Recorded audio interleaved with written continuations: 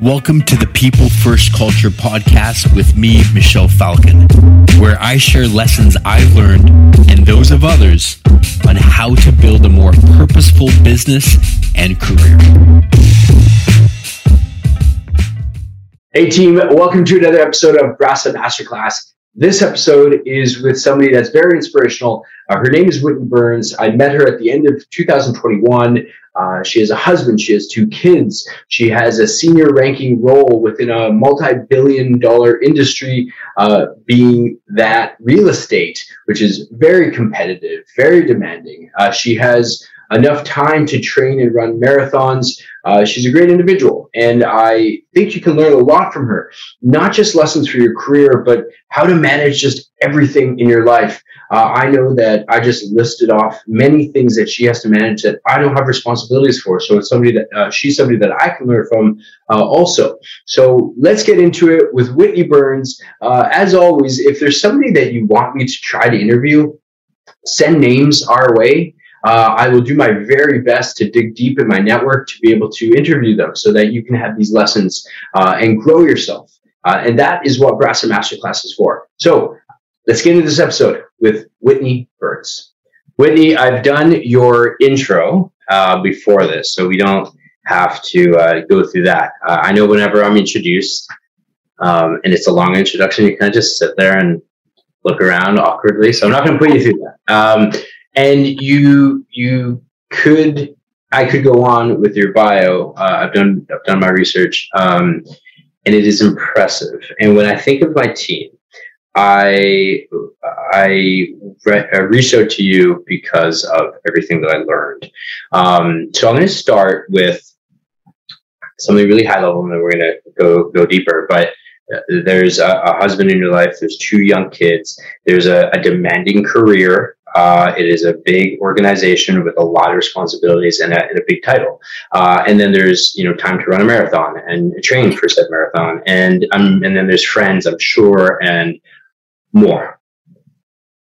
How do you do it? And I will tell you, I feel after I was thinking of your career and all the responsibilities you have, I was like, you know what? I have it easy. I don't have 2 kids. So I'm very much doing these videos for the team, but I'm also doing it for myself. So start anywhere. Like, how do you make your whole life function, considering that you have dependents and, a husband that needs attention and health and everything?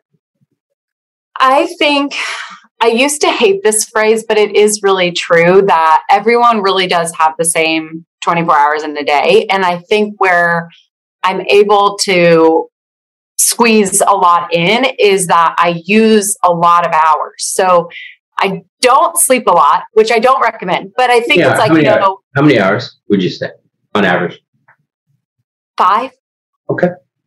So, not bad, but we're not getting to 8 anytime soon, which is fine. But I think, so for example, I'm up with, I don't wake up super early. I know that that's like, I watch all these shows and podcasts and all these successful people I wake up so early because if I beat the sun up and I'm like, that ain't me.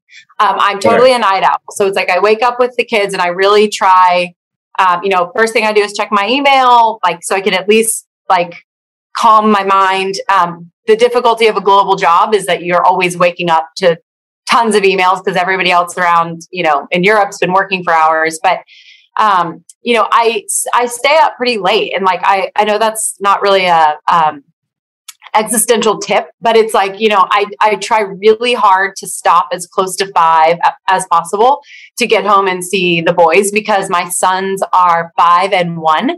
So they go to bed really early. So it's, I didn't always do this correctly and I've made mistakes in terms of balancing work and family, but I realized that stopping work to spend that precious, 2.5 hours with the boys before they have to go to bed is of the absolute utmost importance. And when I took this role, that was something that I shared with my boss, though that time is so precious and so protected, but it wasn't always an easy road to be able to be confident enough to say that. I would sacrifice family time to try to get ahead or I didn't want to be the mom, right? anyway, I think it's protecting that time. But then after they go to bed, I mean, that's when the workout gets in. That's when the laptop reopens. So it's just really trying to figure out how I can use the most of my day. But I will also say that I am so incredibly lucky to have a partner in my husband who is a 50-50 partner. He is a hands-on dad. He helps with everything. There is no, like, you do that because you're the mom and I do this because I'm the man or I'm the dad. Like, we have a 50-50 split, and I wouldn't survive without that. And I wouldn't survive without support of my friends and family. You know, I know that I have a really tight but good network of people that help. And so when I need it, you know, I have that. And if I didn't have it, I couldn't do anything that I've done. So let's unpack a couple of things there. Do you do time blocking consciously? And what I mean by that is, if it's Monday morning, you're like, I know what the week looks like, and I know you have kids, so that's obviously going to throw curveballs. But are you like, Monday morning, okay, I know that I'm exercising from 8 to 9, or is it more ad hoc, where it's like, oh, okay, I have time, I'll go do it now? Like, how do you? I'm curious to know the tactical approach to how you manage. Yeah. I do. I do try to do that, and I do think it helps me mentally. But I will say that if I plan out the week and I'm like, okay, these days I'm going to, you know, run X time or work out this time or go to a workout class, or like this time is for XYZ, unless it's like a doctor's appointment, it has to be flexible. So I do think it helps me to plan out my goal, but I don't think you can be too rigid on it, at least in my experience, because there may be a meeting that pops up that's like, if we don't get it done this week, it's going to delay it, you know, to a detrimental effect. So I have to be flexible, but I do think like looking out and trying to plan out, especially with having kids, because if I can say, okay, Ryan, my husband, like if I want to work out, you know, these nights, is that cool? And you can do this and I can do that. We have to divide and conquer, but also being flexible. So it helps me to plan out week by week, but that's with a big caveat that says I'm pretty much living day to day. So fair. It sounds like you have a non-negotiable in your life now when it comes to that 2-hour window for your kids. You said something really interesting, but also like, something that men don't go through. And that's, I'm paraphrasing what you said, but you're like, I felt like, I might be judged in the workplace if I'm that mom. How did you get past that and saying, you know what, I don't care, I'm a mom and husband first, then a professional? Yeah. Well, to be totally honest, I don't think I'm totally past it. I still think I have that like in the back of my head, which, you know, my boss knows and he thinks I'm crazy, but I try to be open with it. I have an all-female team, and I don't want them to feel that way when they get to that phase in their life, should they so choose. But I think that it took almost testing the waters, but also seeing other successful women make it a point to do that. Now, I think that some people think, well, if men do it, so for example, like I've had bosses or colleagues who would say, I'm leaving at 4 today because I'm going to my kids' softball practice. And while I think that's great and they should totally do that, I don't think that necessarily made it easier for me to do it. I still felt like, but I've got to like work twice as hard because people will judge me, you know. And I used to never have pictures of my kids around in my office because I thought like, I don't want people to like look at me that way. And I think one way I got over it was verbalizing it, talking to my bosses and sharing that I had those fears once I had that relationship, and them debunking that helped me realize that I had a great leadership and mentorship in my life and in my career. And I also think, you know, as of last week or 2 weeks ago, you know, Heinz is now run by a female with a young child with another on the way. So our co-CEO, Laura Heinz Pierce, I think also leads by example. And that helps pave the way for people, even though I'm further along in my career than others. Like, that helps me feel more confident in making my decisions too. She makes it a very strong point, that she's taking her full maternity leave, that she makes time for her family. And I think that helps pave the way too. So I don't think I'm totally over it, but I'm trying to be level-headed about it and realize that some of those things may just be in my head and deeply ingrained in me, but aren't necessarily a stigma anymore, if that makes sense. It does. And I think the badge of honor has changed. There's the Forbes articles that you reference, like all the successful people wake up at 4 a.m. And it's like, no, they don't. But the badge of honor of like work X amount of hours per day, I think has been replaced by work hard, but then also be able to have that time blocking. And I'm trying to get better at it myself. Like this Saturday, I blocked off 6 hours in the afternoon to do nothing. Yeah. And it felt so good. Now, I just hope I adhere to that. Yeah, correct. that it's very easy to block off time, but to actually adhere to it. And with my fiance, I told her, I was like, you know what, when I schedule my weeks, I'm going to block off time to relax. And she was like, it's about time, right? Because that obviously impacts everything around you also by not doing yourself that service. Your career and all your accomplishments speak for themselves, but what people probably don't see by visiting a LinkedIn profile or reading an article about you are like, what are those traits that, if you're self-aware enough, and I'm sure you are, what are those like traits, 1, 2, or 3 traits that you're like, that's why I'm successful? And I'm, it's always weird for one to call themselves successful. So I'm calling you, those are my words. But help us understand, like, if you look back on your career, be like, it was those 3 things. So I think it's probably, number 1 would be like grit or determination and just a willingness to do whatever I needed to do to get it done. Pulling up my sleeves and not saying, oh, well, that's not part of my role or that's not in my job title or whatever it may be. Like that's just never been in my mentality. Mm-hmm. And, I think that is one that has allowed me to, excel and shine in places where people are like, wow, like she's willing to do whatever she has to do to get it done.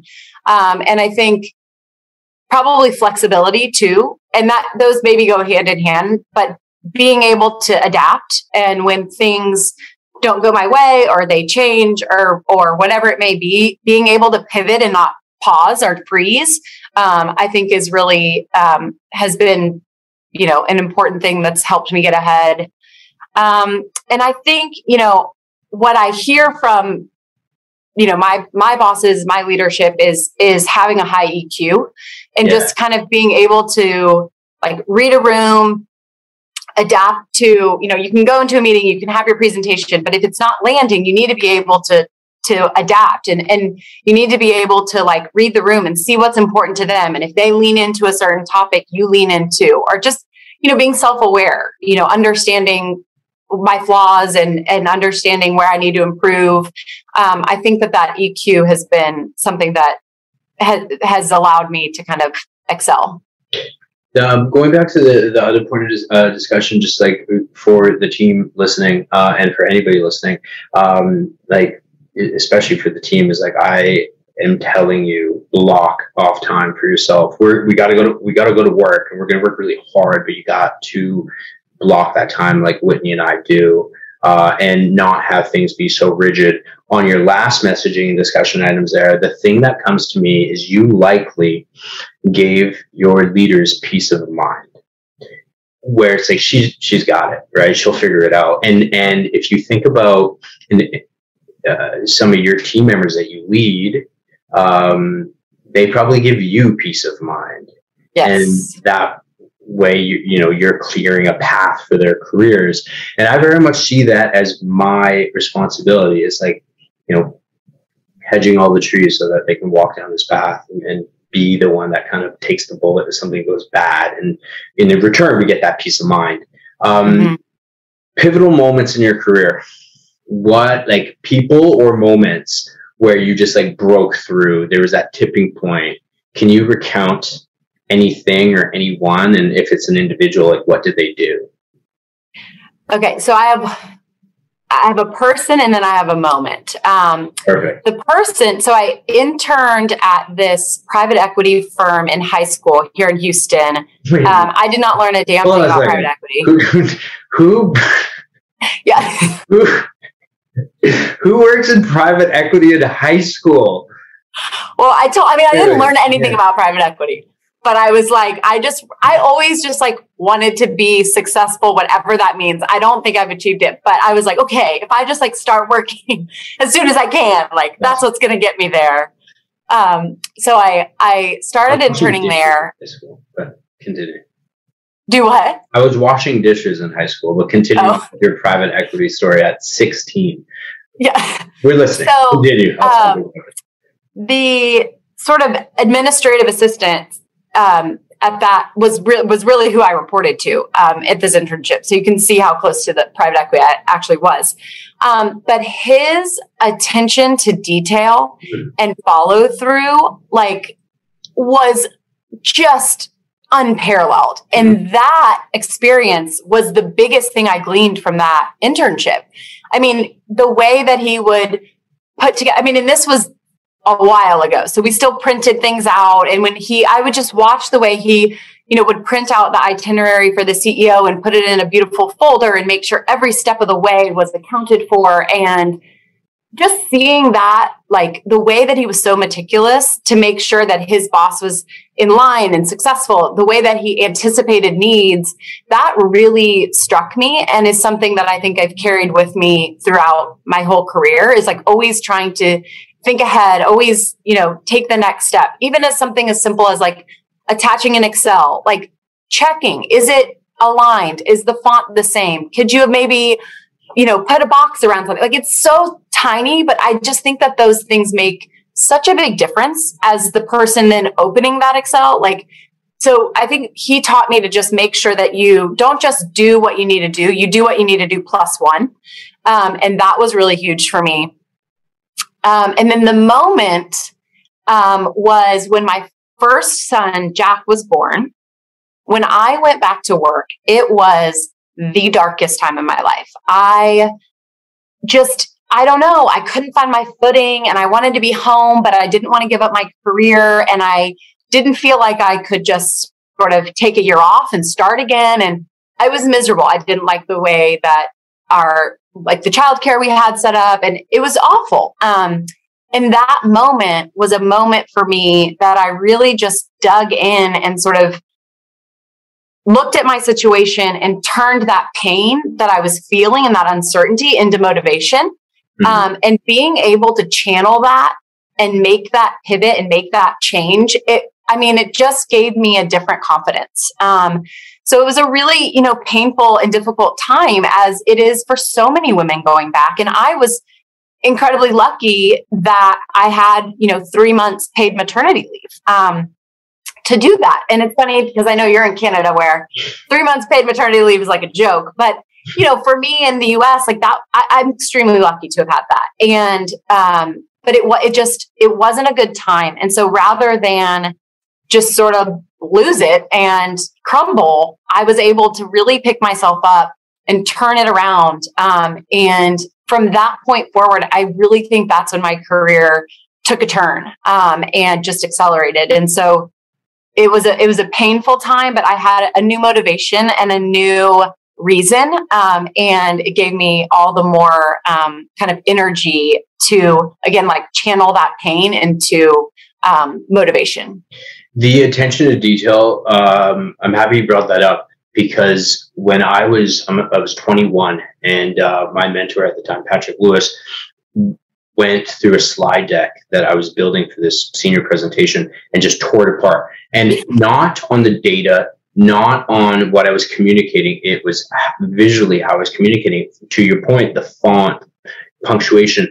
And then more recently, like my current mentors, and, I there's no formal relationship, but Aleem and Steve, same thing.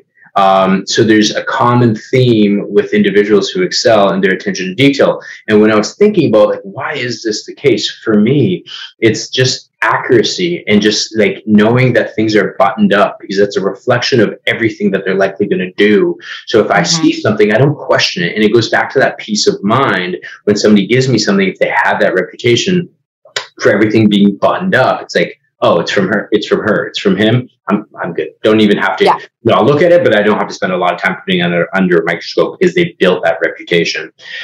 I was going to ask my last question in a certain way, and I scrapped it. And I was going to ask it in the way, what advice do you have for, women in the workplace? But I think that's part of the problem. Why are we propping women up to give advice to women? Immediately you've put them in a box together. Whereas it's just like, just give advice. I don't care about who it's from. Like, alien, female, male, transgendered. I just don't care. So I'm just going to ask a question more broadly, like, what advice do you have in building a career in the workplace? And I know that's a loaded question. So if there's one thing that you would tell your younger self, focus on this. I would say, don't let the noise drown out the signal. So don't let all of the BS of the world around you, the competitiveness, what he's doing, what she's doing, eat away at you and distract you. Like, keep your eyes pointed forward and figure out what you as a person need to reach whatever goal you want. Because I think that there's so much noise that can distract us from anything in life. And so, that's just a piece of advice that, my mentor gave me, and I have always really stuck with it. I got it late in life, but it was, just not letting the noise distract you from what you really want, and not letting what you want get in the way of who you are. So always staying true to, your core, what you know is right. Stand up for what is right, even when it doesn't feel good. I think that those things, while they may not immediately reap a reward, long-term, they will serve you very well. And only the paranoid survive.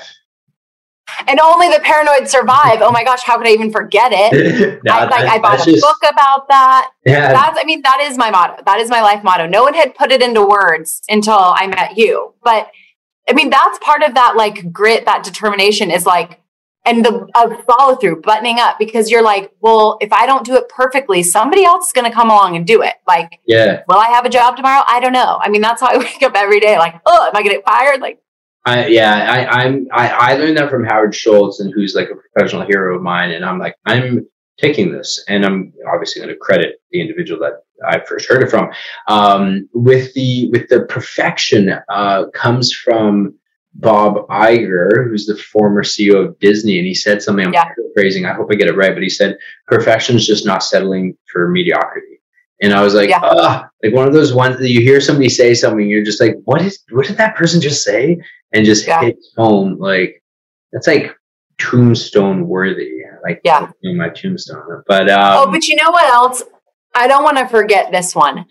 Don't stay under a bad boss. Oh my goodness. Yeah. Yeah. Because I have done that and it sucks. And I'm not like, you got to have the grit, stick through things. Everything's not perfect all the time. But if you don't have a boss who is including you in meetings, or at least, is transparent about what's going on, is teaching you things, is like inspiring you. If you don't look up the ladder and say like, I want to be them, you gotta go, you gotta move. Because I've been in those, I think that my career stalled for a good amount of time because I didn't just say, wait, this guy just sucks and I need to move on. Like I was like, no, I'm going to stick with it. I'm going to do it. So sometimes the grit maybe can be stubbornness, but that was the other thing I was thinking is like, you can't be, job happy and move around too much, but don't stick with someone who doesn't have your best interest at heart. Absolutely. And on the leader, like, just because you get that vice president title doesn't mean your development stops. If anything, it needs to be accelerated. And then for the team member who is, being led by the leader, reframing what that relationship looks like. For example, like sometimes individuals might be too timid to say, hey, can I be included in those meetings? Yeah. Ask, right? Like, as long as what you're asking for is like ethical, and just ask. Like, worst case scenario is going to be not now, but soon, or whatever, right? If enough people are asking for said thing, well, then it's on the leader to make that happen. So just be curious. I think that's the root cause of it, is being curious, asking questions, asking, to be included and so forth. Like as a leader, you love that, right? You love your team members always trying to get more intimate with the business and understanding this and that. Like it's, wide-eyed professionals, or anybody, and wide-eyed professionals are the ones that often succeed, ask the best questions. Whitney, thank you for your time. I know you have a career to manage and a family to love and adhere to. So I will let you go. Do I have your permission to have team members reach out to you if they have a question via email? Yeah. Oh my gosh, of course. And then if you get flooded, let me know and I'll save your inbox. But no, please. I am open book. I'm so happy to talk with anyone. Whitney Burns, everybody. Thank you so much. Thank you. I appreciate it.